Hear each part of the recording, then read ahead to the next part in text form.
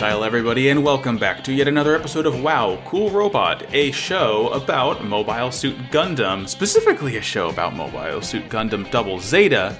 I'm Max, I use he, him pronouns, and with me, as always, is Jake. Hey there, Max, I'm Jake, and I use the he, him pronouns also. Okay, let me tell you about my tale of woe, Jake. Not a minute ago, I finally was able to get into the recording studio, and I said, Jake, I have a crazy story, but I'm going to save it until we're on mic. It's been a minute and a half later, and now we're on mic. So, as you know, we just moved into our apartment, my girlfriend and I, like, literally a week ago. And, you know, we had to do the whole checklist of, like, what's wrong with your apartment? So they can, you know, send maintenance to check it out because, you know, stuff's wrong with the apartment, and it's not our fault because it was like this when we moved in, so we don't have to, you know, get tanked on our deposit or what have you.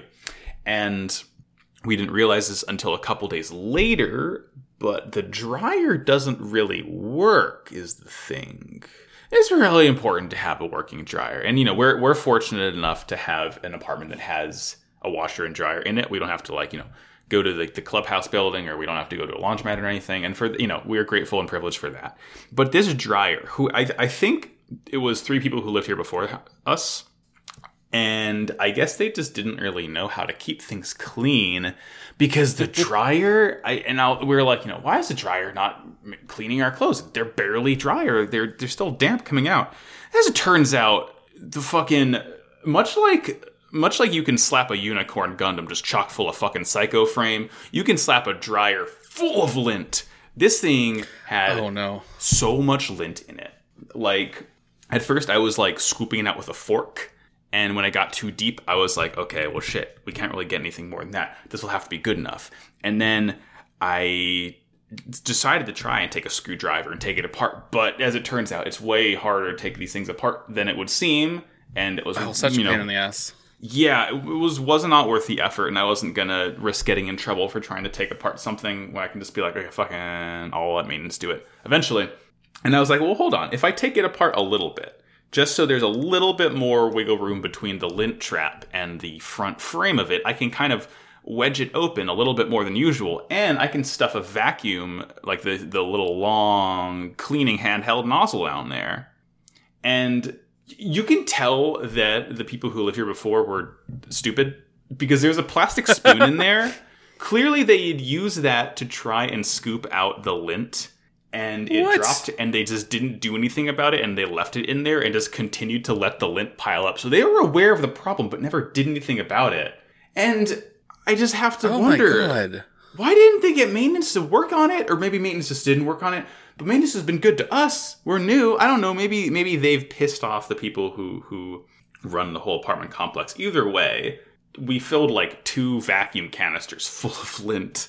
So hopefully, my clothes are drying as we record right now. Hopefully when I'm done, I can check on my clothes and they'll be dry. Fingers fucking crossed. I don't expect it to happen, but I hope it does.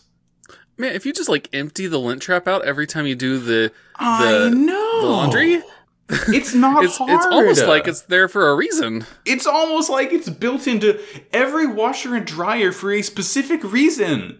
Whatever, man. It's ridiculous. Oh my god, this is wild. I am just like, who lives like this? Like, who would do such a thing? That's my tale of woe. I mean, I guess on brighter news, I got some sound foam for my office. They're cool. They're all hexagonal shaped. So I kind of, and they have like fancy. An adhesive back. So I just kind of stuck them onto my wall. It's kind of like a beehive. I got 12 of them. It came in the pack, and I honestly might order another pack if, like, this makes a noticeable difference, because, you know, I can still kind of hear the echo in my head. I don't know if it'll show up while I'm recording. Hopefully it's better than it was last week. Either way, that's my fucking update. How are you doing, Jake? I am doing pretty fantastic. There is like a part-time gig for a bookstore that I really like. And I went in and put an application for that. And I was like, maybe I can get like a second job just for the weekends or something. Something, you know, just kind of fun. Fuck yeah. And so we'll see how that goes. Fingers crossed. And God, I just love old bookstores. Me too. I love books. I need to read more. I got some cool sci-fi books for Christmas from my mother that I am looking forward to having time to read. I went to this bookstore that I applied at the other day, and that's where I found out that they were hiring. And I bought a couple books, like one that I've heard was really good, one that I've read some other stuff by that author. And then I was just kind of perusing the $1 section.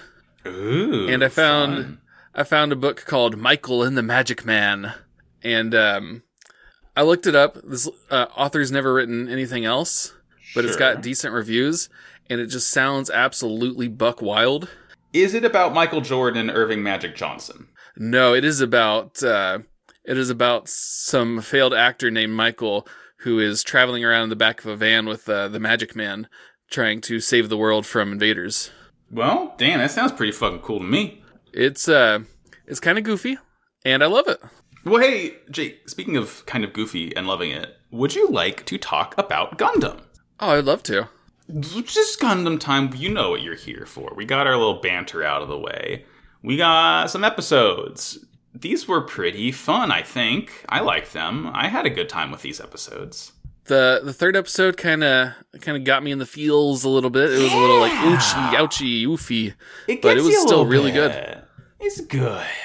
So, anywho's, I'm using the Gundam Wiki's episode summaries, so they're a little less in depth than mine are, but that's okay.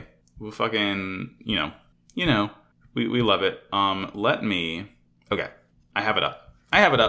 All right, Jake, let's get into it. Without any further ado, we're going to start out this week talking about Mobile Suit Gundam Double Zeta episode 22, Judo Sorties, or Judo into Battle, one of the two. I guess, the translation's not necessarily that accurate, I guess, if there's multiple sources. Either way, in this episode, the attack on Earth by Haman Karn's Neo Zeon fleet is now in full swing. To rescue Lena, Judo attaches bombs to the Double Zeta and then launches into battle on his own.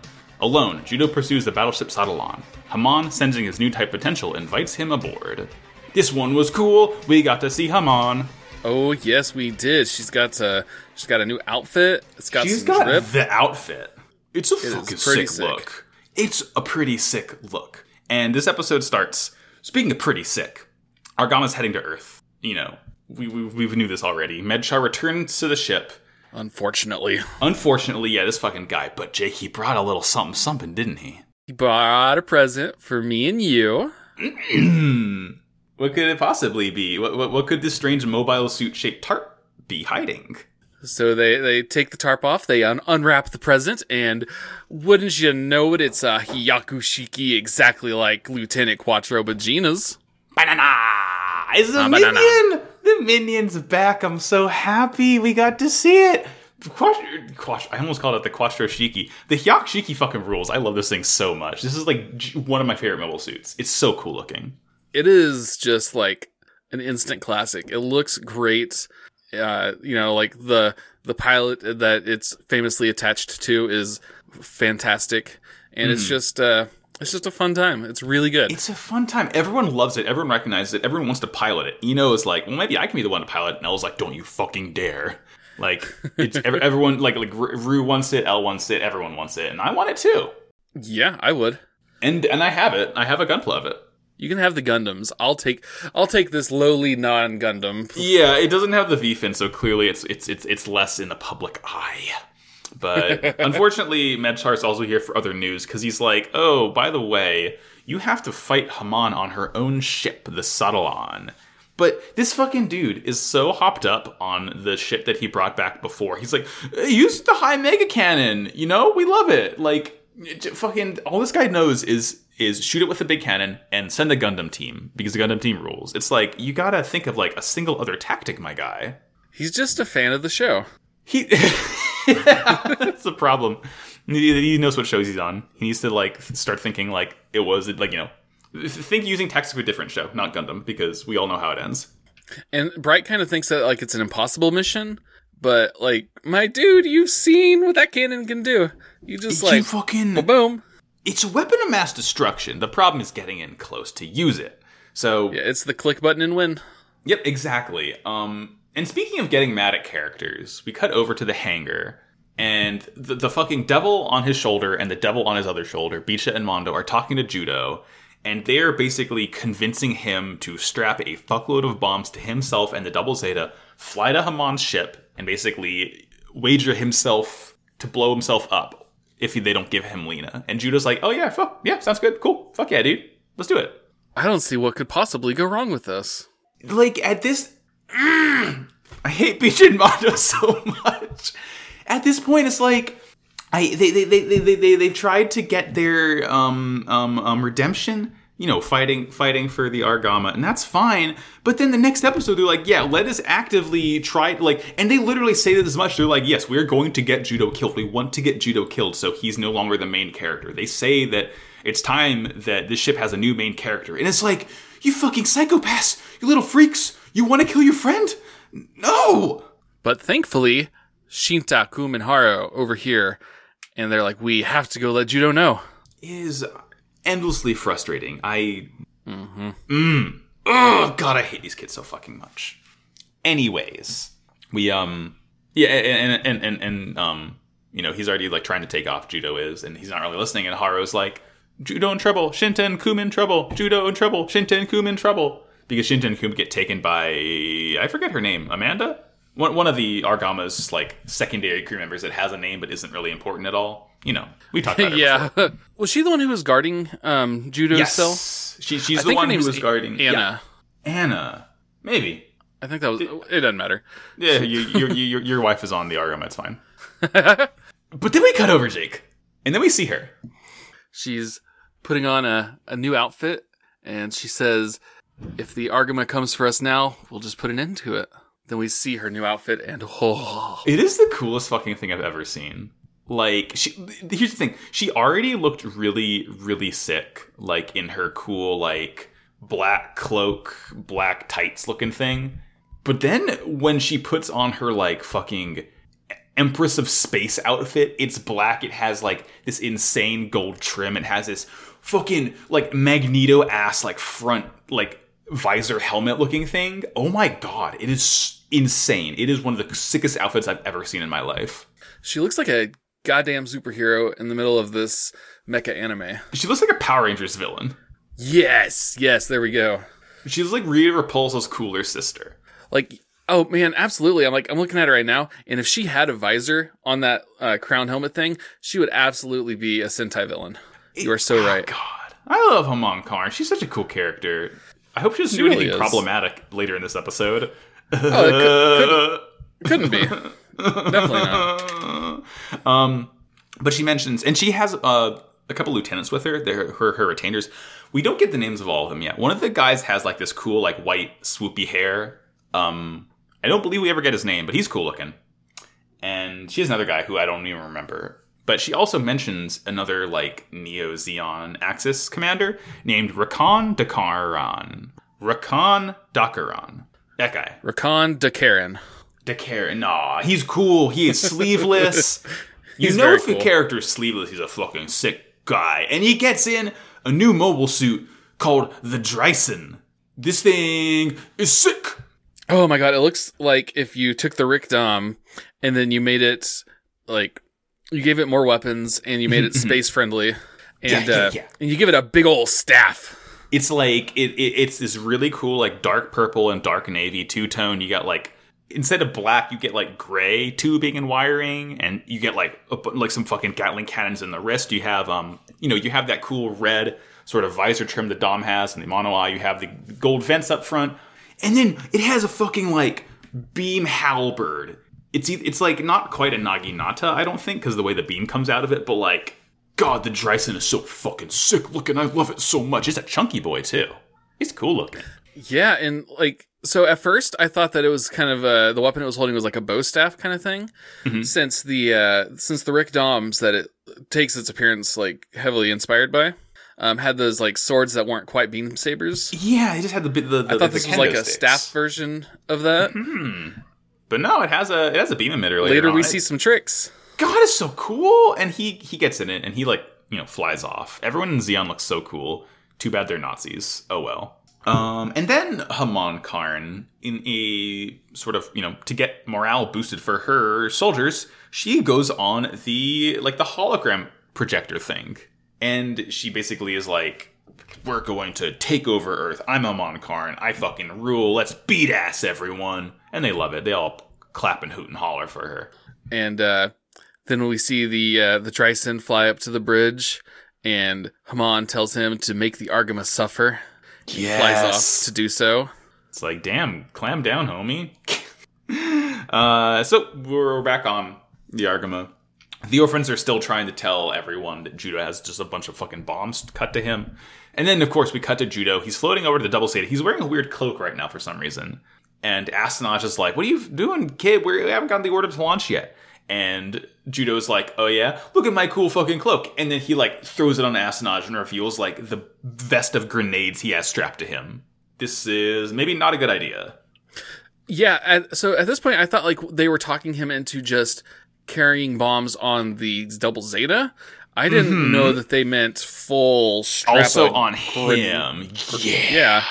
They mention They do mention it earlier on. They're like, yeah, you get out. You're covered in bombs. They're not going to want to shoot you at point blank range. So he's listening, and he gets into the cockpit.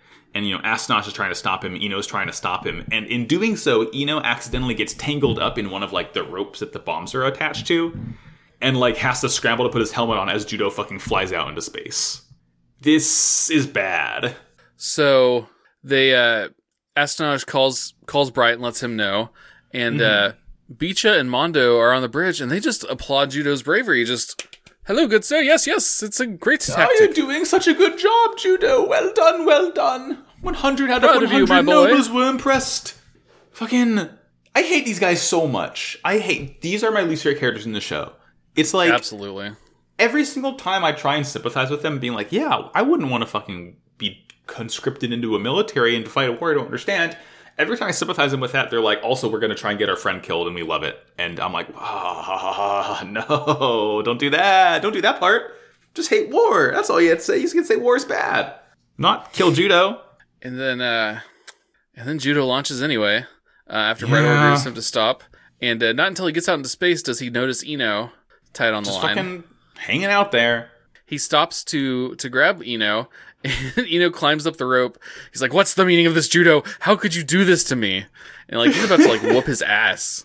Yeah, and like, Eno's trying to be like, I'm fucking stuck in here, and he's like trying to get in the cockpit, and Judo's like, pushes him out. Judo's like, well, I can't close the cockpit with that rope in there. It's like, motherfucker, you did this! You don't get to like... This is your fault, stupid. This is your fault. I mean, it's Bicha and Mondo's fault, but it's also Judo's fault. Yeah. And, he's not this listening. All he cares specifically about is his fault. yeah, exactly. Yeah, this one part. God. But then, like, a Zeon suit flies by, does not attack them yet. And Eno's like, let's go to the Argama, we gotta stop him. And Juno doesn't care. Judo's, like, still flying over to the to Mahan's fleet to get Lena, because he's, like, one-track mind mode right now. He does not care about the Argama in this moment. Yeah, Eno's like, enemies are going to the Argama. And he's like, I don't think Lena's on the Argama, so I don't see why that's my problem. Bye. God. Fucking freak. So, all these kids. Anyway, Judo's still flying, and he ends up making it to one of the Zeon ships. And he kind of peeps up to the bridge. Like, we see, like, Double Zeta's face, like, wow, just, like, pop up inside the window of the bridge. And he's like, where's Lena? And the Zeon guy in there is like, we don't have a mobile suit called Lena in here. And at this point, like, a Gallus J flies up and starts attacking him. And he ends up, like, tangling one of the strings of bombs on it and, like, chucks it into the bridge. And, like, the ship just, like, kind of starts blowing up. It's like, fuck. Dude. Yeah, Judo, you're killing Judo. again. He did a little bit of a murder. Just a little bit of a murder. And while this is happening, Hamon feels kind of a new typey pressure from Judo over on her ship. Yeah, she picks up on this kid, this little freak-ass kid, and she's like, I like this, actually. This rules. Let's fuck this kid up. And one of the guys on her bridge tells her that Judo is apparently looking for some person named Lena. And Hamon's like, oh yeah, that's the girl that is in Glimmy's custody. Mm-hmm. And at this point, he's flying around. Yeah, Glimmy. I want to know what Glimmy's fucking deal is. But she ends up calling out to Judo, new type Y. She DMs the boy, because Judo's flying around the bridge of the whatever her ship is called. The Satellon. The Satellon, thank you. And he's like, don't get so carried away, Double Zeta. And he's like, what the fuck? And she pops up on the hologram. Like, what are you talking about? Because Yeah, well, I'm baby. I'm baby. And she gets up on the hologram, and she tells him that she's like, hey, Lena is aboard my ship. Come hang out. And of course, Judo does not believe her, and Eno doesn't believe her, but Judo's like, I'm gonna do it anyway. I'm the main character. I get to decide where I go. I'm the master of my own fate.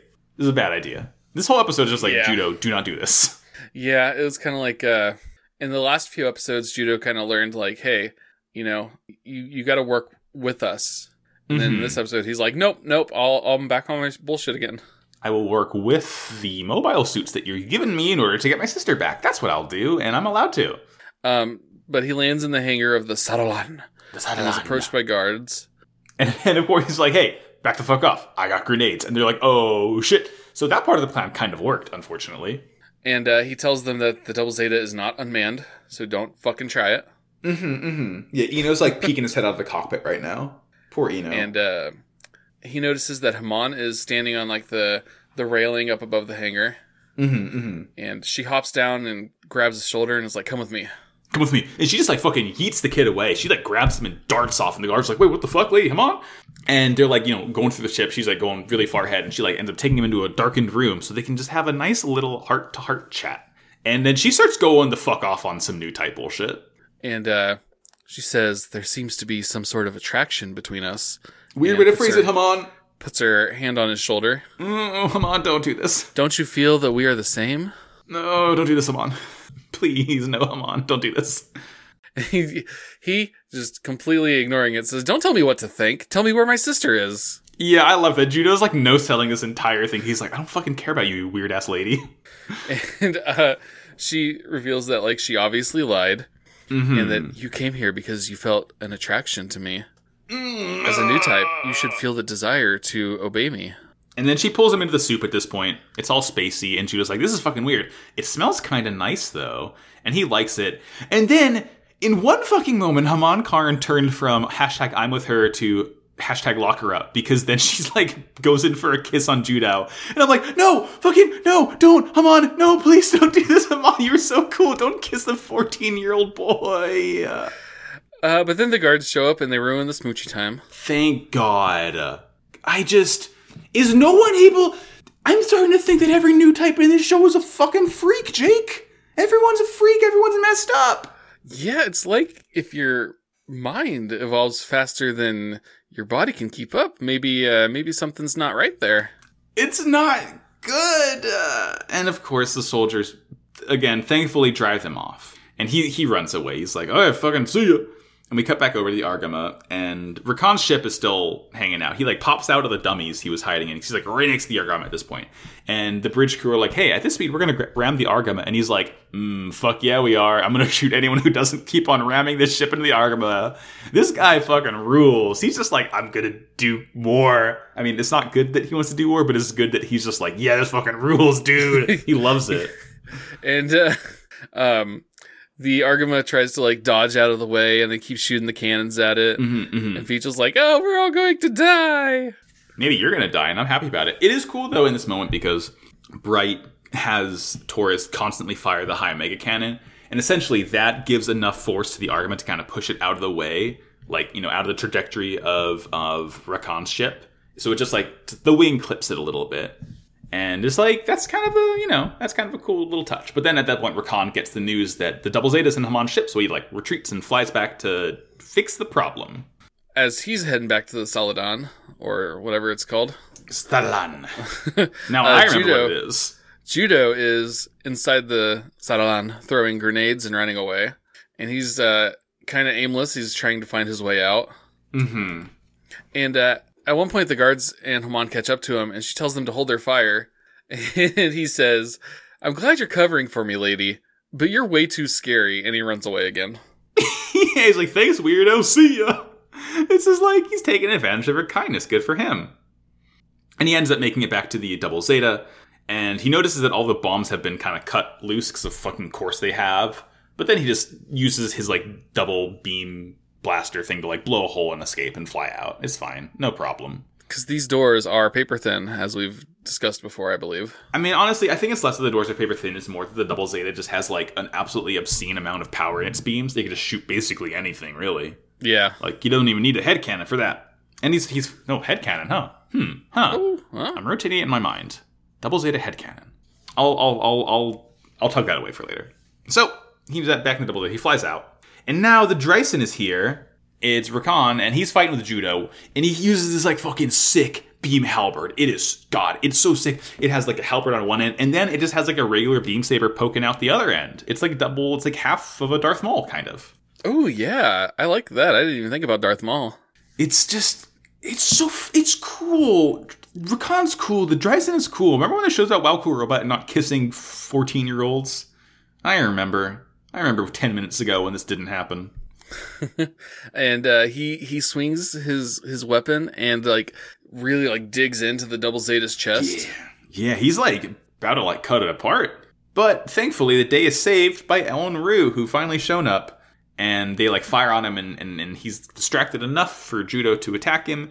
And he ends up cutting the Dryzen in half, hamburger style. But Rakan pops out in the little basketball escape pod, and he lives to fight another day. Thank goodness. Yeah, I was like, at first I thought like he was about to die, and I was like, no, but he's too cool. Like, why only one episode?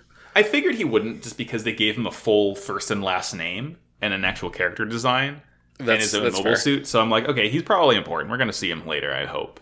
I hope we do. Episode's nearly over. We kind of we get a short scene of Lena doing ballet. Good for her. That's cute. It's just a nice little, you know, it's good. Which is, and then Judo like shouts again to the aimless void of space that he's going to save her. Yeah. Again. And we see the bridge and the Argama. The orphans are like bonking Bicha and Mondo on the head with some sticks because of their crime. And they're like, well, if it weren't for the bombs, Judo wouldn't have been able to make it back in the first place. And Bright says something weird to himself at this point, because he's like thinking of like how Judo was able to return alive. And I think Bright's take is more that like, well, since he's a new type, he would have been able to come back anyway. But it's still just like a very strange, confusing scene at the end. Yeah, I was kind of not sure what exactly he was saying. It was, like you said, it was very weird. It's weird, but fucking... this is about the point where the show gets all weird about new types, so I'm it's fine. It's normal. Normal show. Stupid show. Bad Gundam show. Love it. You want to move on to the next episode? Oh, I'd love to. Episode 23. Earth Ablaze. At last, the Neo-Zeon forces descend to Dakar, where the Federation Parliament is located, in order to seize control. The Argama sets out to attack the Satellon and stop its descent, but Glimmy leads the Sandra forces and returns fire. Amidst the battle, the brainwashed El People attacks in the Quebli Mark II. Yeah, we got fucking... Dun-dun. I love the episodes of Gundam. I love how every series really does this, where it's a fight within the gravity well of a planet. Like, right? It's always sick. It never doesn't rule. I love to see it every single time. You would think that it would get old, but it doesn't. No, absolutely not. It fucking rules. It beats ass. So this one, we kind of have like a co-Lopen almost, where we see El People in the cockpit. She's just fucking chilling out, and Glemmy is talking to her, and this is just like, it's fucked up, right? Because this is basically El People getting brainwashed, like getting conditioning that she needs for being a cyber new type. Like Glemmy's saying, Gundam's her enemy, Gundam and Judo are her enemy, but she's like, but Judo's my brother. These fucking freaks really need to stop telling cyber new types that they have siblings. I feel like that's a main source of conflict here. Like, I mean, with 4 it's different. But Rosamia, she needed a brother. It was either Camille was her brother, or Gates was her brother, and now El People is like, Judo's my brother, and it's just like, maybe I'm starting to think I'm noticing a pattern here. Yeah, it's a little uncomfy. Not great at all. And she keeps saying that, like, no, he's my big bro, and they're like, no, he's your enemy. You must kill him. And eventually she repeats it. But it is a struggle to get her to. Yeah, and like she's getting fucking blasted by Gundams in this simulation. Like she gets attacked by the Mark II and the Zeta and the Double Zeta. And like as this is happening, we kind of cut out to the outside of her simulation because it's just like she's in a little pod and Glemmy and fucking Dr. Wily from Mega Man are here. Leno's walking by and she kind of hears this commotion in the door. And like Glemmy's talking to him. He's like asking how the indoctrination is going. And he mentions how he wants to take her to Lady Haman right away, despite the fact that she is, like, literally passed out on the floor at this point. Yeah, and Glemmy's like, aren't you a doctor? Just find a way to deal with it. With her being all worn out. Glemmy, Toto problematic moments. This is his first one ever. He's never done anything wrong up until now. Never at all. Never at all. Never in his life. And he also does mention to Lena at this point. He's like, oh, yeah, by the way, you're going to get to Earth and you're going to make your debut in high society. I love that, like, this weird... Like, what is the end game here of the whole Glemmy Lena situation? Because, like, I can understand us keeping Lena around as a chip for judo, but like turning Lena into like, you know, giving her debut and teaching her piano and ballet. It's like, what is this going to be like a demonstration of the fucking like refinement of Neo Zeon and how they can turn even this random Ayug person into like a fucking the Bella de Ball. Yeah, it's just really, really bizarre. It's that's one thing I've been really trying to wrap my head around. Like, why is he doing this? Why does he? To what end, Glemmy? Yeah, and like he didn't realize at first that she was going to, or that she was like the Double Zeta's pilot. So that's not why he did it in the first place. I just don't get it. It's really baffling, and like I can't see anything not creepy coming from it. You know, like I know that there's not anything like I don't know. I just whatever he's doing is harmful. Yeah, exactly. It's not good. Yeah. Like I really like how these episodes are starting to lean into like, yeah, Glemmy's maybe not a good guy. Well, okay, he's not a good guy. He's part of Neo Zeon, but it's like within that, it's starting to be like, I think like the show's leaning into maybe Glemmy's not as, you know, good and chivalrous and normal as you think he is. There's a couple lines later on that make me hashtag thinking face about Glemmy.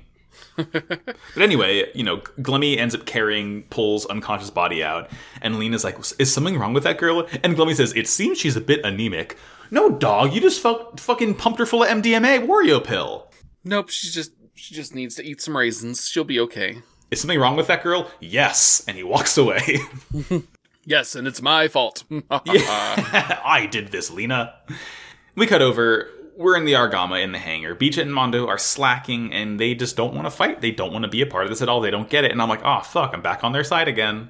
And Shinta and Coom yell at them for slacking.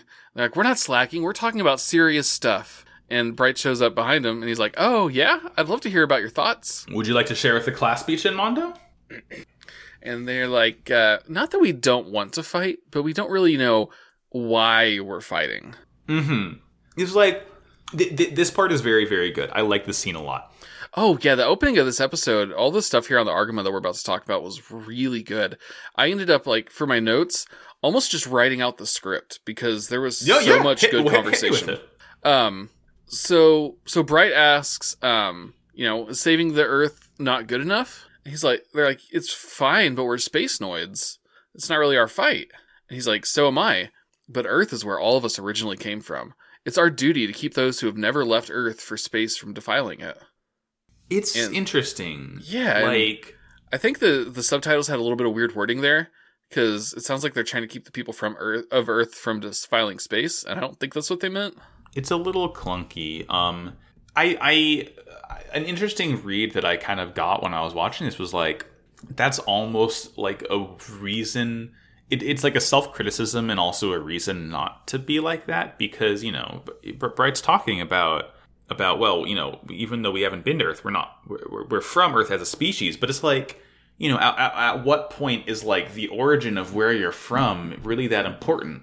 Like, I guess for Gundam it makes more sense because they're not out of the solar system or anything, right? They're still on Earth and only in space around Earth. But it's like, you know, I feel like that's nearly almost a reason for these kids not to be fighting for it anyway, because they don't know Earth. They're fighting, Bright basically saying, yeah, fight for something that you don't understand. Fight for something that you don't know. But, like, you're supposed to understand and like it. At this point, it's kind of getting away from me. But I feel like there might be something there where it's like Bright's explanation as to why they should be fighting to save the Earth almost falls on deaf ears, because his argument is the exact argument that they would use on why they don't care. They're like, yeah, we're not from Earth. Like, exactly. Again, you're basically making us fighting for an ideology that we've never really been accustomed to. So I don't know. It does another good scene showing how Ayug is flawed ideologically, which I like. I always like to see stuff like that. And they kind of fire back with, well, Judo's fighting to save his sister, and we don't have anything like that.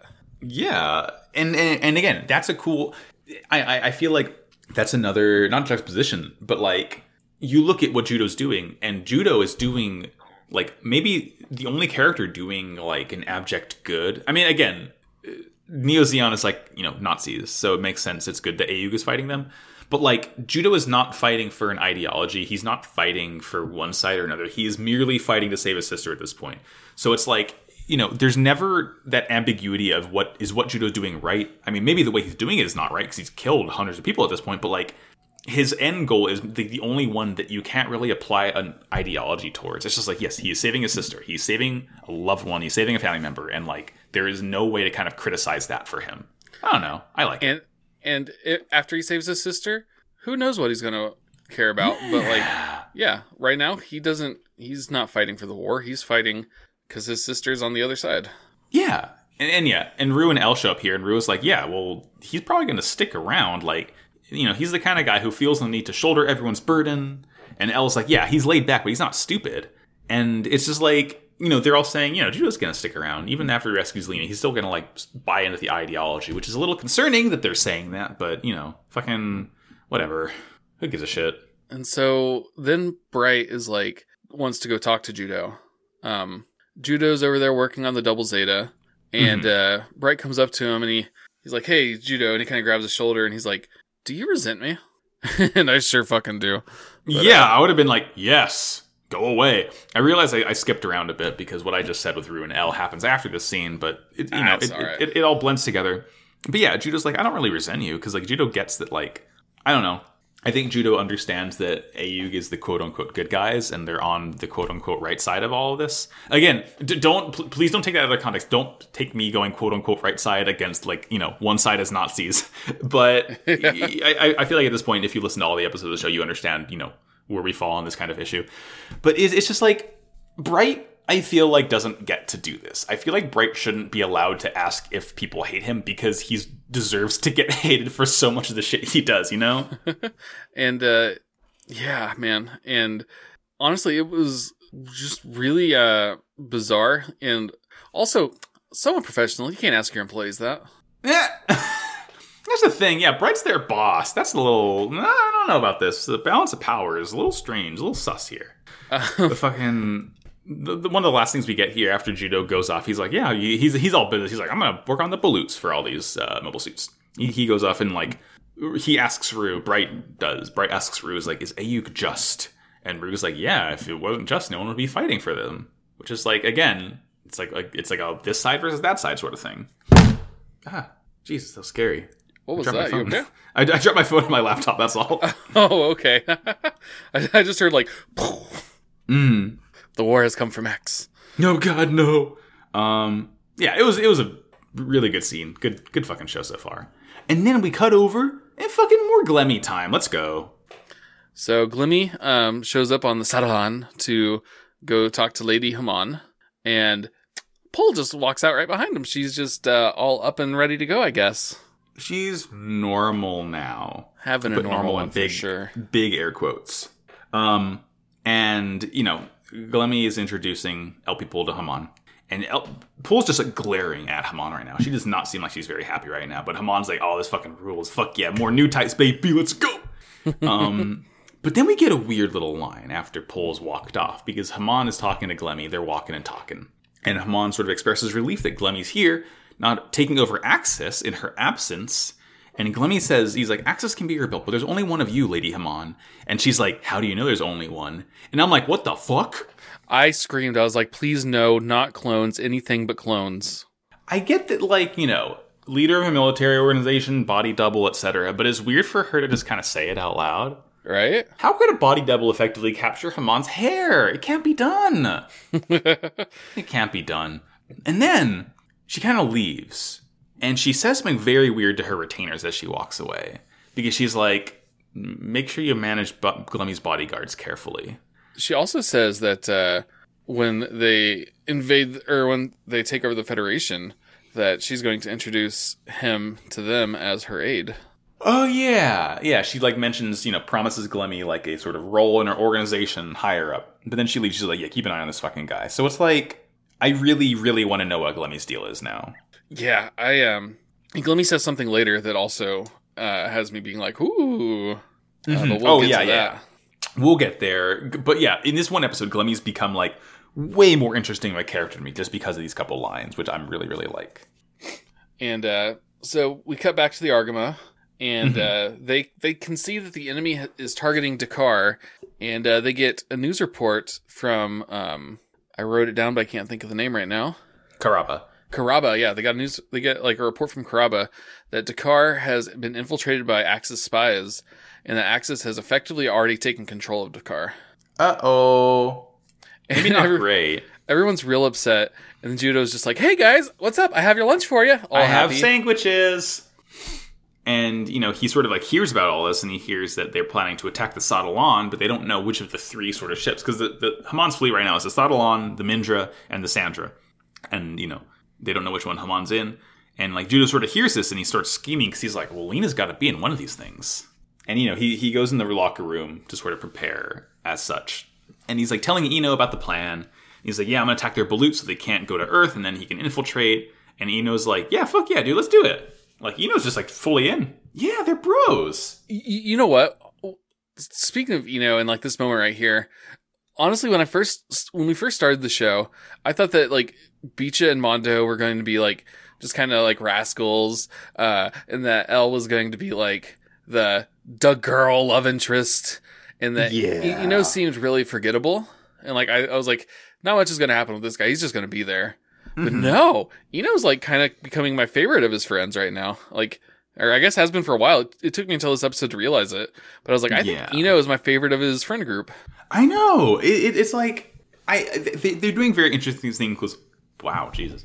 They're doing very interesting things with all of the Shangri-La kids that I really appreciate. Like, it's not just, Bicha and Mondo turning into like these fucking freak-ass murderous traitors. But it's like everyone is really getting a lot of development that I appreciate. Oh, it's so good. It's so good. So, Judo goes off to fucking continue scheming, and Haro is like asking Judo if he's okay. He's like, Judo, are you okay? Are you okay, Judo? And then, as Judo walks off, he grabs Haro and he chucks it at Rue when they get to the hangar to knock her away so he can take the Zeta, because the Zeta is like the most maneuverable. So it's like what'll allow him to like zip zoom up there and like, dart around enemy fire. And Ino's like, just let him. You know what he's like when he's like this. He said, this is I think my favorite line of these 3 episodes. He goes, just this once, let Judo do what he wants. I'm like, just this once? Just this once, Ino? Not every episode? This one time? Really?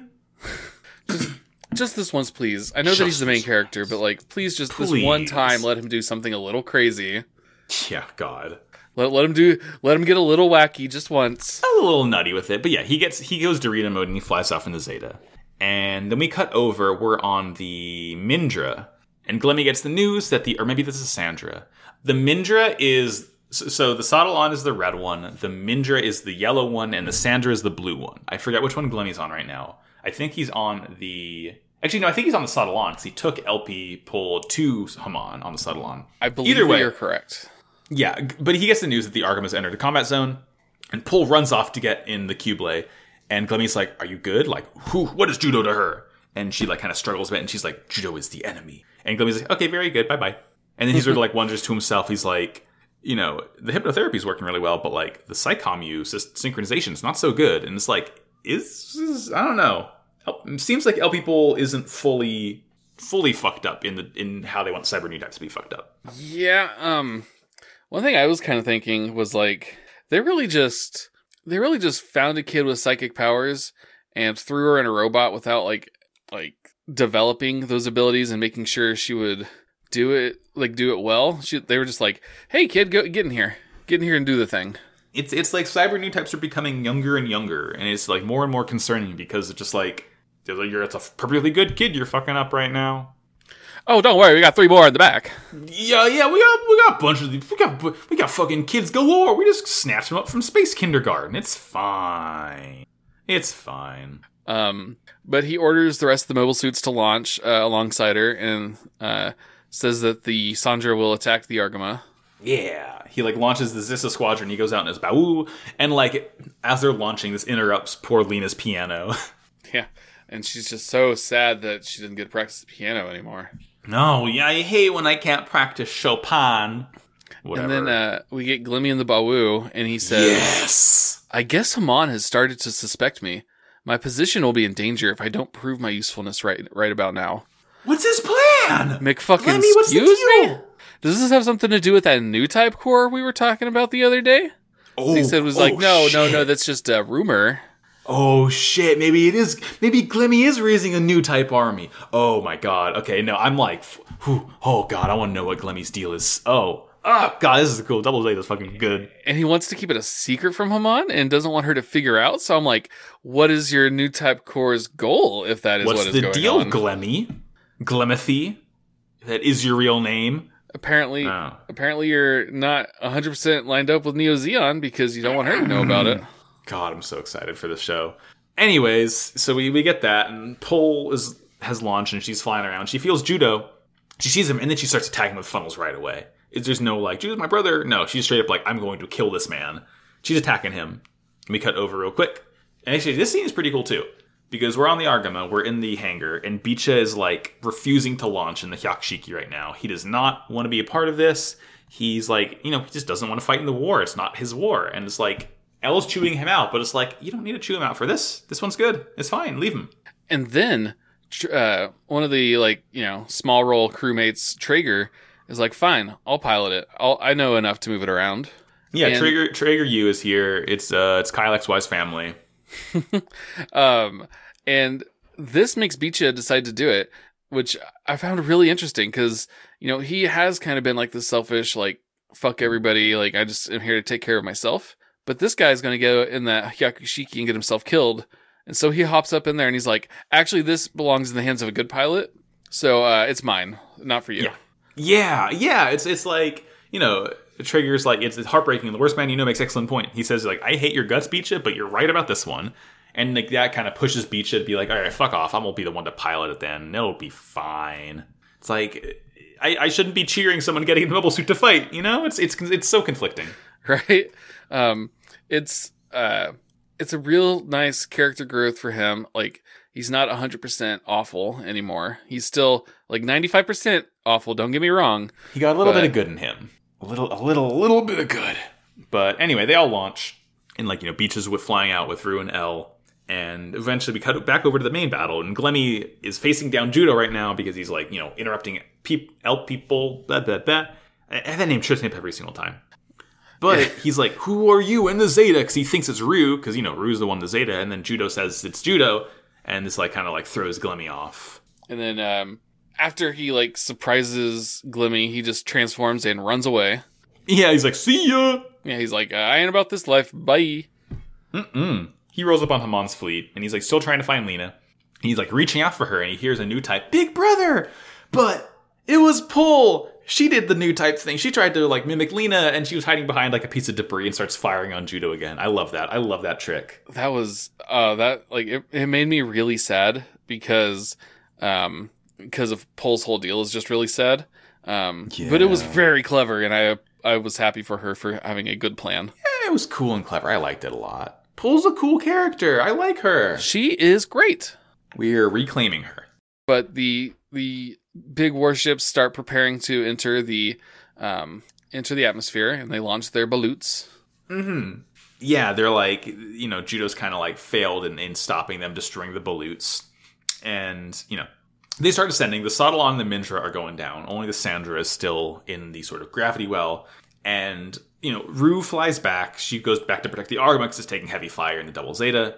Beecha and L race ahead to help Judo. And Judo's like, all right, I'm going to take a gamble now. And he just charges the Q-Blade and, grabs it and, he gets out of the cockpit and, tries to communicate with Pole to, get her fucking normal, pull her out of the soup. He starts talking to her about ice cream and parfaits and, hey, let's go play. We can eat ice cream and have fun. And he opens the cockpit of the Q-Blade, and L People just has a fucking gun trained on him. And he's like, put that down. You can come with your big brother and we can go have parfaits. And then she shoots him. She just shoots Judo. He gets got in the shoulder. But it's, so fucking funny that, you're thinking, wow, Judo's going to be able to he's going to reach out to L People and he's going to snap her out of it. No, she just fucking shoots him and closes the cockpit. Blah, motherfucker. It's so funny. Admittedly, as he's trying to talk to her about the chocolate parfaits and hanging out, it, is starting to affect her. But in this one scene, it's she's normal. She just shoots him. But at this point, they've, got sucked too much into Earth. They can't really fly back. And Glemmy sees, L People his expensive project falling to Earth in the Keyblade Mark II, and he's like, survive it if you're lucky. Or you can help her. Yeah. Well, he starts to try to rescue her, but then Ellen Beecha show up, and they start shooting at him. And that's when he's like, well, I hope you survive, kid. Yeah. And this part's sad because she starts calling out for Judo for help. She's like snapped out. She's like, Judo, big brother, big brother. She's like, the inside of the cockpit is burning up, and she's getting really scared. I'd be fucking scared. And he dives after her. He radios through to her and like kind of tells her what to do. He like transforms and has her land on his back. But there's too much drag on the wings, the big shoulders of the Queble. He's like, detach those or we're going to die. Yeah, and she's like, I can't, they're built in. And he's like, we'll figure fucking something out. So this part's so sick, she uses the funnels to blow up the wing binders in the Keyblade, and they're able to like fall to Earth just fine. It's so cool. Oh my god. And then he thinks about Lena as like the two of them are falling together. And then back on the Sandra, the crew is getting buckled in and preparing for entry. And Lena thinks about Judo. And then Jake starts crying. Yeah, yeah, and they pop the balloons and they send, and everyone's popping the balloons. Like, you know, Ryu is, the Argama is, Beecha and L are.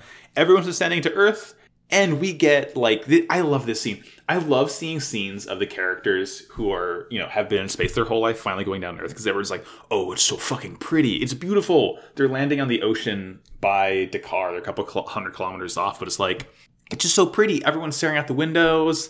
Like, you see the shooting star look of the things descending to Earth. It's just like a really cool scene. I love whenever this happens.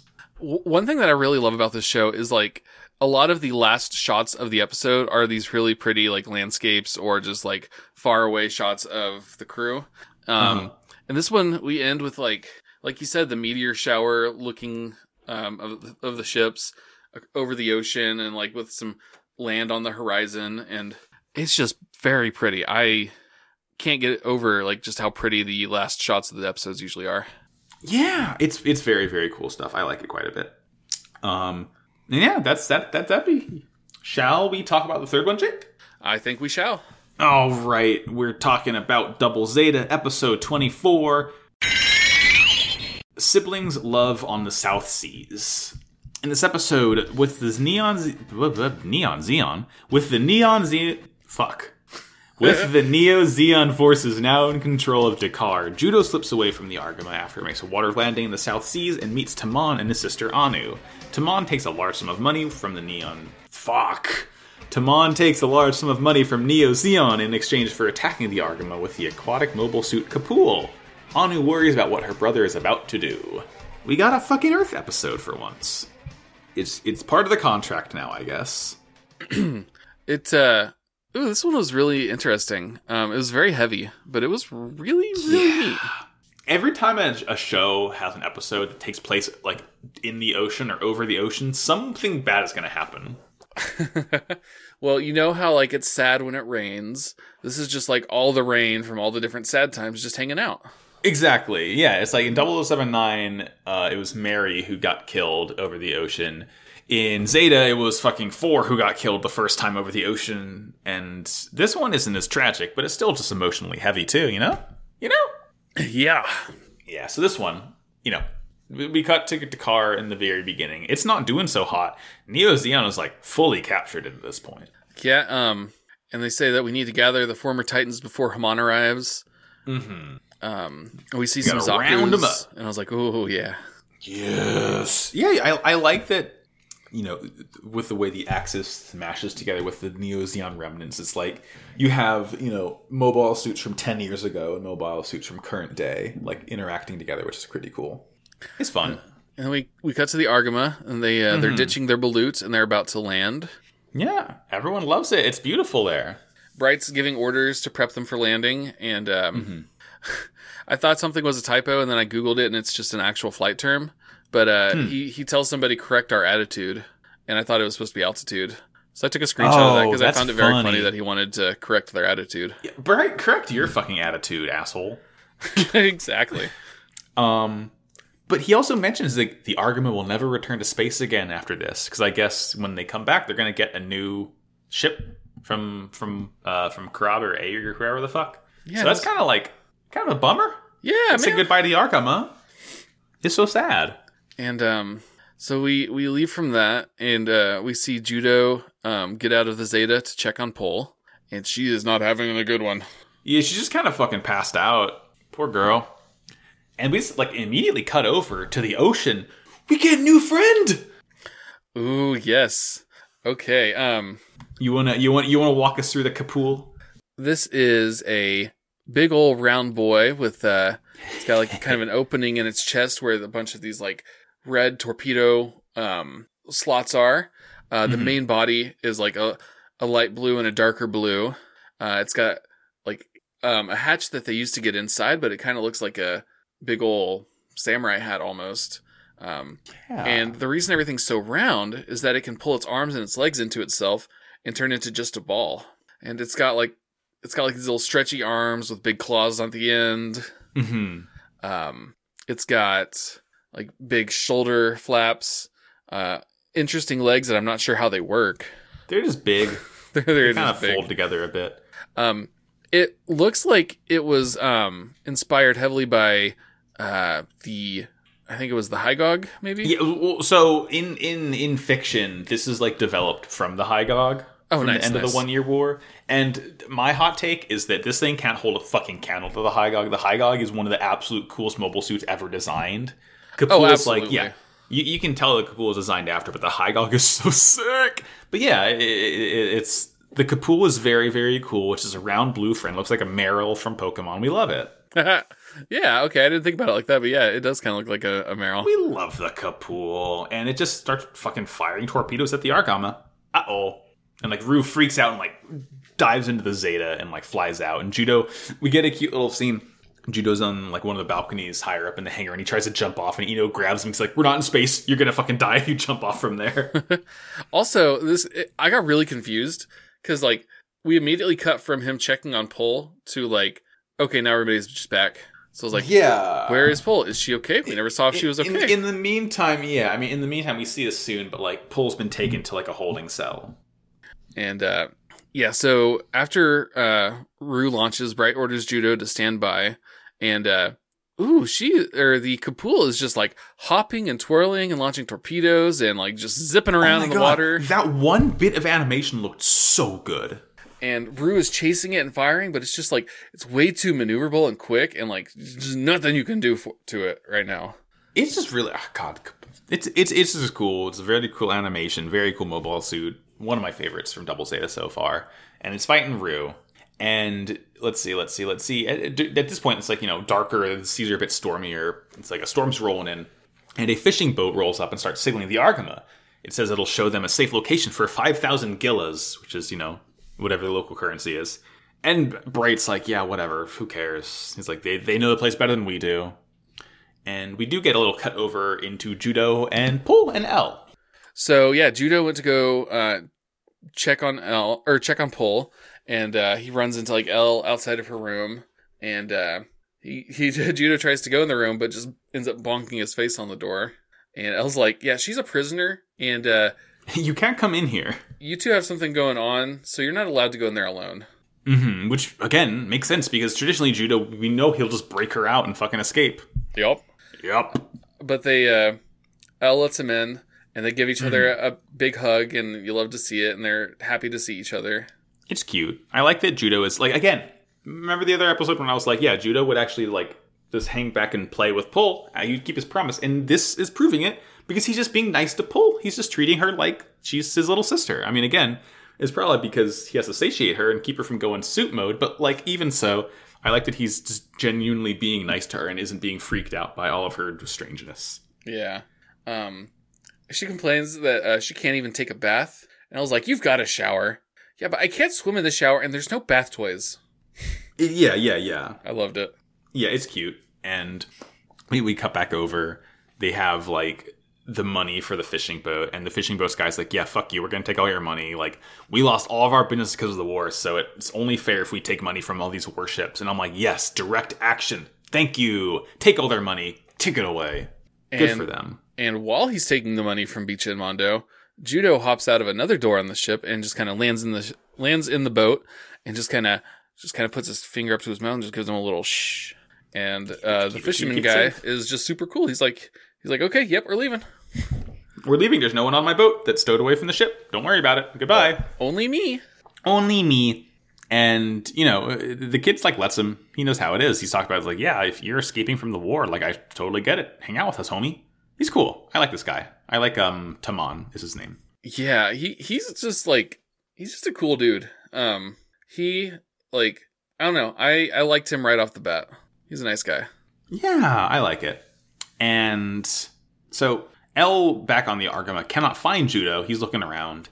And she runs to Pull to find him, and Pull can feel him getting further away. And Elle's like, Elle decides to take Pull so they can go find him. And then we cut back over. It's like, back and forth the scene. Taman takes Judo to his little shack on the island where his sister lives, who's named Anu. And he's like, oh, sister, she's about the same age as Lena. So immediately, I like that we get that sort of empathy from Judo. It's like, yes, I understand what this situation is like because I'm in the same situation. I have a little sister I got to take care of. And she asks who this guy is, and Taman's like, he's just somebody I promised to take to the mainland. She's like, please don't do anything dangerous. He's like, looking directly into the camera. It's like, well, he's definitely gonna. And she's like, it's okay if we're poor as long as you're safe. And he's like, I gotta. Yeah, I don't know about, like, the politics are strange. It's very much like I understand the message, but the fucking execution is... That's Gundam, baby. There's Gundam, I guess. And we see the Argama is, like, nestled in this little secret cove.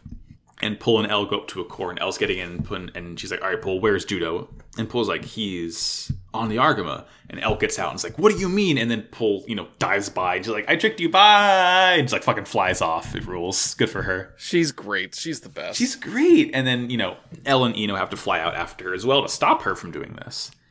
And then we cut over to Judo, talking to Taman and Anu, and he's, telling them about Lena.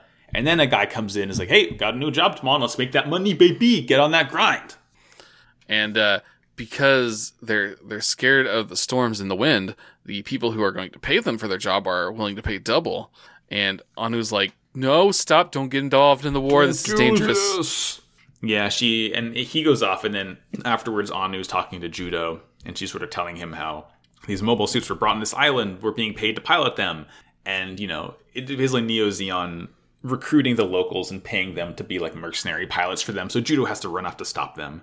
And we see them in the cove. They're being talked to by these Neo Zeon guys. And Taman is like, he's the one who gets strong-armed into getting into the Kapul to attack the Argama. And as the Islanders like head out and jump into their mobile suits, the Zeon guys talk. And they're like, should we trust them with this new suit from Axis? Like, it's brand new. And the guy goes, who would trust an aquatic mobile suit made by people who have never even seen the ocean? I love that. That's so good. It's like, yeah, y'all don't know what fucking water is like. You live in a rock in space. It's just like, I ain't getting on that fucking thing. Hell no. But, they fucking, Taman gets in it, and Judo's trying to, or rather, Taman's going to get in it, and Judo tries to stop him. He pops out from behind a crate. And he's like, you shouldn't do whatever you can in the name of survival. But it's like, oh, homie, this is not the kind of show to be saying shit like that in. Yeah, and he's like, you're going to betray the Argama. And Taman's like, why do you care? You abandoned the ship. And then he punches Judo in the gut and kind of knocks him out. But he lays him down gently as he's falling, which was nice. Well, yeah, it's a cute touch. He's like, oh shit, I can't make this guy fucking break his neck, bonk in his head, get some brain damage as I knock him out. He's like, I just want him out of my way. I don't want him dead. Yeah. And then he heads out. And they roll out. And Pull is still looking for Judo. And she hears him talking to Anu. And Anu's still begging Judo to stop Taman. And Pull flies in. And he's like, hey. And she's very jealous of Judo and Anu. She's like, who are you? What are you doing, you little hussy, tucking my little brother like this? And they both hop into the core fighter and fly off. And she's like, you left me so you could hang around with other girls, didn't you?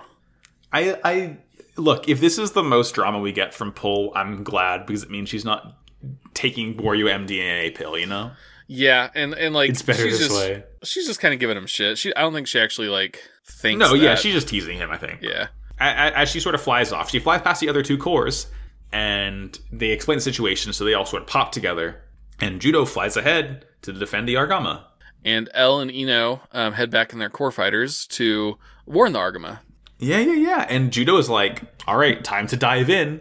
And Pull's like, have you done this underwater before? And Judo says, fuck no. And he just dunks him anyway. This baby can handle a PSI of 200 or 300, which I think is okay. They're not very deep in the ocean, so it's probably fine. And again, it's fucking vacuum sealed because he can do it out in space, so I think he'll be fine. And so we cut over to the Neo-Zeon guys, and one of the officers is telling everybody, okay, first we're going to barrage them, then we'll surface and finish them off. But then as they're about to attack, the Double Zeta shows up and does a big shooting. Yeah, and this fight is cool because Judo he refuses to fire on the civilian pilots. Like, he only wants to shoot the Zeon guys. He's like, yeah, I'm not going to kill these mercenaries. But, Tamon doesn't realize this, and Pull's DMing Tamon, trying him to stop. And, one of the other guy that Tamon came down with tries to retreat. And the Zeon guy just fucking torpedoes him down. He's like, no one's retreating. It's like, Jesus, calm down. They're just guys. This is not good. War is hell. And Judo starts shooting at the suits that aren't Tamon, because he knows that one's Tamon. He doesn't know if the other ones are pilots or not. But he's like, I can shoot at them. That'll be fine. It's not Tamon, at least. Yeah. And, not Tamon. One of the civilians that's working with the Zeon forces gets scared and turns to run away. And so the Neo-Zeon guy just blows him up. Yeah, that's when he gets blown up, and it's just fucking who. And Judo ends up taking out all the Zeon soldiers, and Tamon is like, if it weren't for you, I'd be making enough money for 4 or 5 years. I wouldn't need to do this. And Judo's yelling at him. He's crying. He's saying it's stupid and reckless. Fighting. He literally says, fighting sucks, man. You can't rely only on yourself. You have to rely on other people and use your bonds of friendship. Do you think this will make your little sister happy? What will happen to her if you get killed? Yeah, and that's what fucking gets him. Because, coming from Judo, I understand the emotional weight of this. And he kind of comes to the realization, he's like, wait, they're using me? I'm not using them? Okay, well, it's time to go fuck their shit up then. Yeah, he just immediately rockets away. Judo's trying to stop him, but, Tamon's not listening. He's flying off, and he's heading back to the cove where the rest of the suits are. By the way, I don't know what these suits are. I think they are, They call them Zaku's at one point, so I was thinking they're a type of Zaku, but they're Zaku Mariners is what they're called. Okay. Yeah. They're Zaku Mariners. That's what they're called. And then he basically has the Kapul go full speed ahead and dives out in the last moment, and it just flies into the cove and blows all of the other ones up. But he's fine, and Anu's looking at him from the beach, and it's oh shit, I was expecting this to have a bad ending. This is actually pretty good. And he just hops out at the last second, and wouldn't you know it, everything is hunky dory, and there's a big explosion, and Anu's waiting for him on the beach, and we get that beautiful last shot of there just being this nice big rainbow over the beach now that the rain has stopped. It's cute. It's just wow, shit. Again, not expecting a happy ending to this, so I was very pleasantly surprised, gotta say. There, and like you said, there is definitely probably not the place for it probably wasn't his place to tell these people how to live their lives, especially when they've been caught up in this war that they didn't want to be in. But so there is that kind of problematic Judo doesn't realize what he's really saying to these people, but it had a happy ending, and it was do really as good. I say, not as I do, etc., etc. Exactly. There we go. Yeah. Well, good episodes, I gotta say, Jake. I had another fun time this week. Hopefully next week's not fucking batshit like it usually ends up being.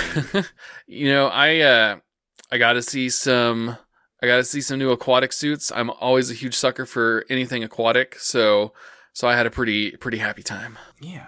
So I think I'm trying to figure it out for the schedule next week. I might as well just say it on air, because if we do 3 episodes next week, we'll be cutting into a 2-parter, which is called Lena's Blood, by the way. Don't fucking like that.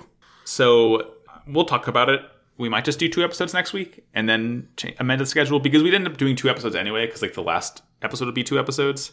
But maybe we should anyway. We might amend the schedule a bit just to make it make more sense to do a 2-parter. So we'll see.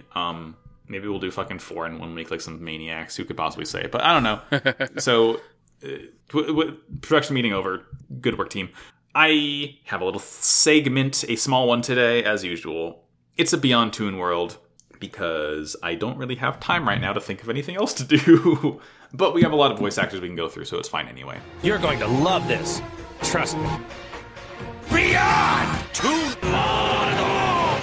And this one's actually pretty cool, Jake. So let me tell you about Junichi Kanemaru. He was born October 27th, 1963 in Kofu, Yamanashi, Japan. Oh, by the way, he is... So this is what got me. He's the voice actor for Chimaru, the Colony 1 guy, the Side 1 guy who was like... Oh, yeah, okay. I'll help the ARG, I'm gonna sneak around. Yeah. And I was like, wow, why does this guy have a voice role? Like, is he important? Short answer, yes. So Junichi Kanemaru, he worked at a military radio station as well as a DJ in Shinjuku, Japan. And he basically, he kind of stumbled into voice acting. I think he, for one of his really earliest roles, he got the, he got the call that he was going to be a voice actor and read the script, right immediately before he had to actually record his line. So he, stumbled into it. But he does good work because he started out in 1985. Urusei Yatsura was his first role. I don't, again, as a mid-80s anime that I haven't seen, haven't really heard of either. But he's had a lot of, smaller roles. He was in a couple Sailor Moon series. Is 1986, obviously, Chimaru in Double Zeta. Another robot show, he was 1991 in Getter Roboco. He was Yuji Muto, shockingly similar to our little card game boy. I think the role that he stumbled into with the script and everything was Hayato Kazami in future GPX Cyber Formula. That sounds fucking cool as hell. One that you might recognize, Jake, in 2001 in Digimon Tamers, he was Ryo Akiyama, the guy who had Cyber Dramon. Fucking love that guy. Okay. He's done a couple of dubbing roles in TV shows and stuff. In Dora the Explorer, he's Swiper. Right on. Swiper, no swiping. Again, so many of these voice actors are voice actors for the fucking Thomas and Friends TV show. But he was the characters of Henry, Porter, Carlos, and Owen. But this is only notable because he succeeded Henry, the role of Henry, from Henry's previous voice actor, Ryo Horikawa. And now, Jake, you might know Ryo Horikawa as the Prince of All Saiyans. Oh, shit. Yeah, so he took over for fucking Vegeta for Thomas the Tank Engine character. And one last small non-notable role. He's been the voice of Sonic the Hedgehog ever since 1998. Oh, okay. I've heard of that guy, I think. Yeah, a little blue fucking freak. Yeah, this guy has been Sonic the Hedgehog since Sonic Adventure. Since Sonic had a voice outside of the early 90s cartoons. Holy shit, that's pretty cool. That is really fantastic. He is still Sonic to this day. He is the Japanese voice actor for Sonic. In America, Sonic's had so many voice actors, but in Japan, it's really just been him since the late 90s. Good for him. Did he dub him for the new movie? I wonder. Oh, shit. You know what? Let's find out. What was his name? His name is Junichi Kanemaru. Junichi Kanemaru. Behind the voice actors. Doesn't look like it. No, you know what? He dubbed Sonic for the Wreck-It Ralph 2, but not for Sonic the Hedgehog. Damn, they did him dirty. Actually, here, I'm going to find out. I'm going to look through Sonic the Hedgehog and see who all incarnations, non-English voice actors. Taishi Nakagawa was the voice of Sonic in the movie, and he's literally only been the voice of Sonic. That's all it says. But he was born 5 years after I was, so fucking love to see people who are talented than me, more talented than me, be younger than me. It makes me feel good and normal inside. Anyways, thank you, Junichi Kanemaru. Thank you, Sonic the Hedgehog. Way past cool. Chili dogs, etc. Jake, we're wrapping up now. So now I have to ask you, where can we find you on the internet? You can find me on the twitters.com at Mr. Jakey Poo. You can also find me on another podcast called A Podcast Most Foul, where my wife and I are reading through the Artemis Fowl books. We just released an episode today, about 2 hours ago. One finally came out after 3 months maybe. A little bit of a hiatus. Yeah, right. But yeah, we're finally getting back into the swing of things. You can also catch me on Hearts Against Balance, a Kingdom Hearts inspired actual play podcast in which I am playing the role of Seahawk from She-Ra. Hell yes. And where can we find you, Mr. Max? Yeah, as for me, you can find me on Twitter, Instagram, etc. at MaxBajillion. Got a couple of other shows, including Pot of Greed, the world's number one and only Yu-Gi-Oh! Podcast sponsored by Kaiba Corp. We're in the middle of GX right now, having a fucking blast doing that. You can find that on Twitter at Pot of Greed Cast. And my other show is called Slappers Only. It is a video game music showdown podcast. The episode for Monster Hunter World has come out by the time we're recording this, and we'll have recorded our episode on Persona 5 by the time this episode comes out, which is a very, very fun time. Can't wait to do that. And let's see. Oh yeah, this show itself, Wow Cool Robot, go to twitter.com/WowCoolPodcast. We have a Discord link in there. You can come hang out, talk with us, talk about Gunpla, talk about everything else really. Go to noisepace.xyz to find this show and many, many more. It is a podcast network made by our friend Matt GameCube.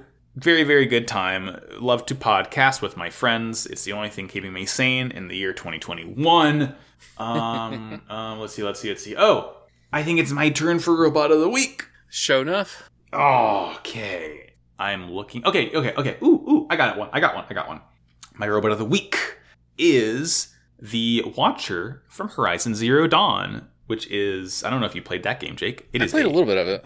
Wonderful game. Watchers are like the most basic machine you see in that game. They're kind of like raptors. You know, they got the tail, they got the little like stubby arms and the legs, and they're very cool looking. They got like big old like these like glowy eyes that kind of like shine light on you when they look at you. Yeah, they're the big old camera boys. Okay, I remember them. The big old camera boys. You can if you hit them in the lens, it'll like one shot them. It's cool. They're just cute little guys. They're not scary or anything. I mean, they can be if you fight a lot at once, but like I like them. Watchers are fun. They're cute. We like them.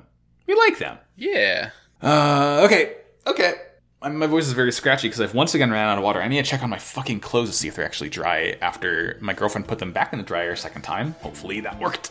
Otherwise, I'm going to have an angry time trying to fix the dryer. Oh boy. So, Jake, closing, as we always say, in the words of Sonic the Hedgehog, war is bad. Wow, cool robot. You're too slow.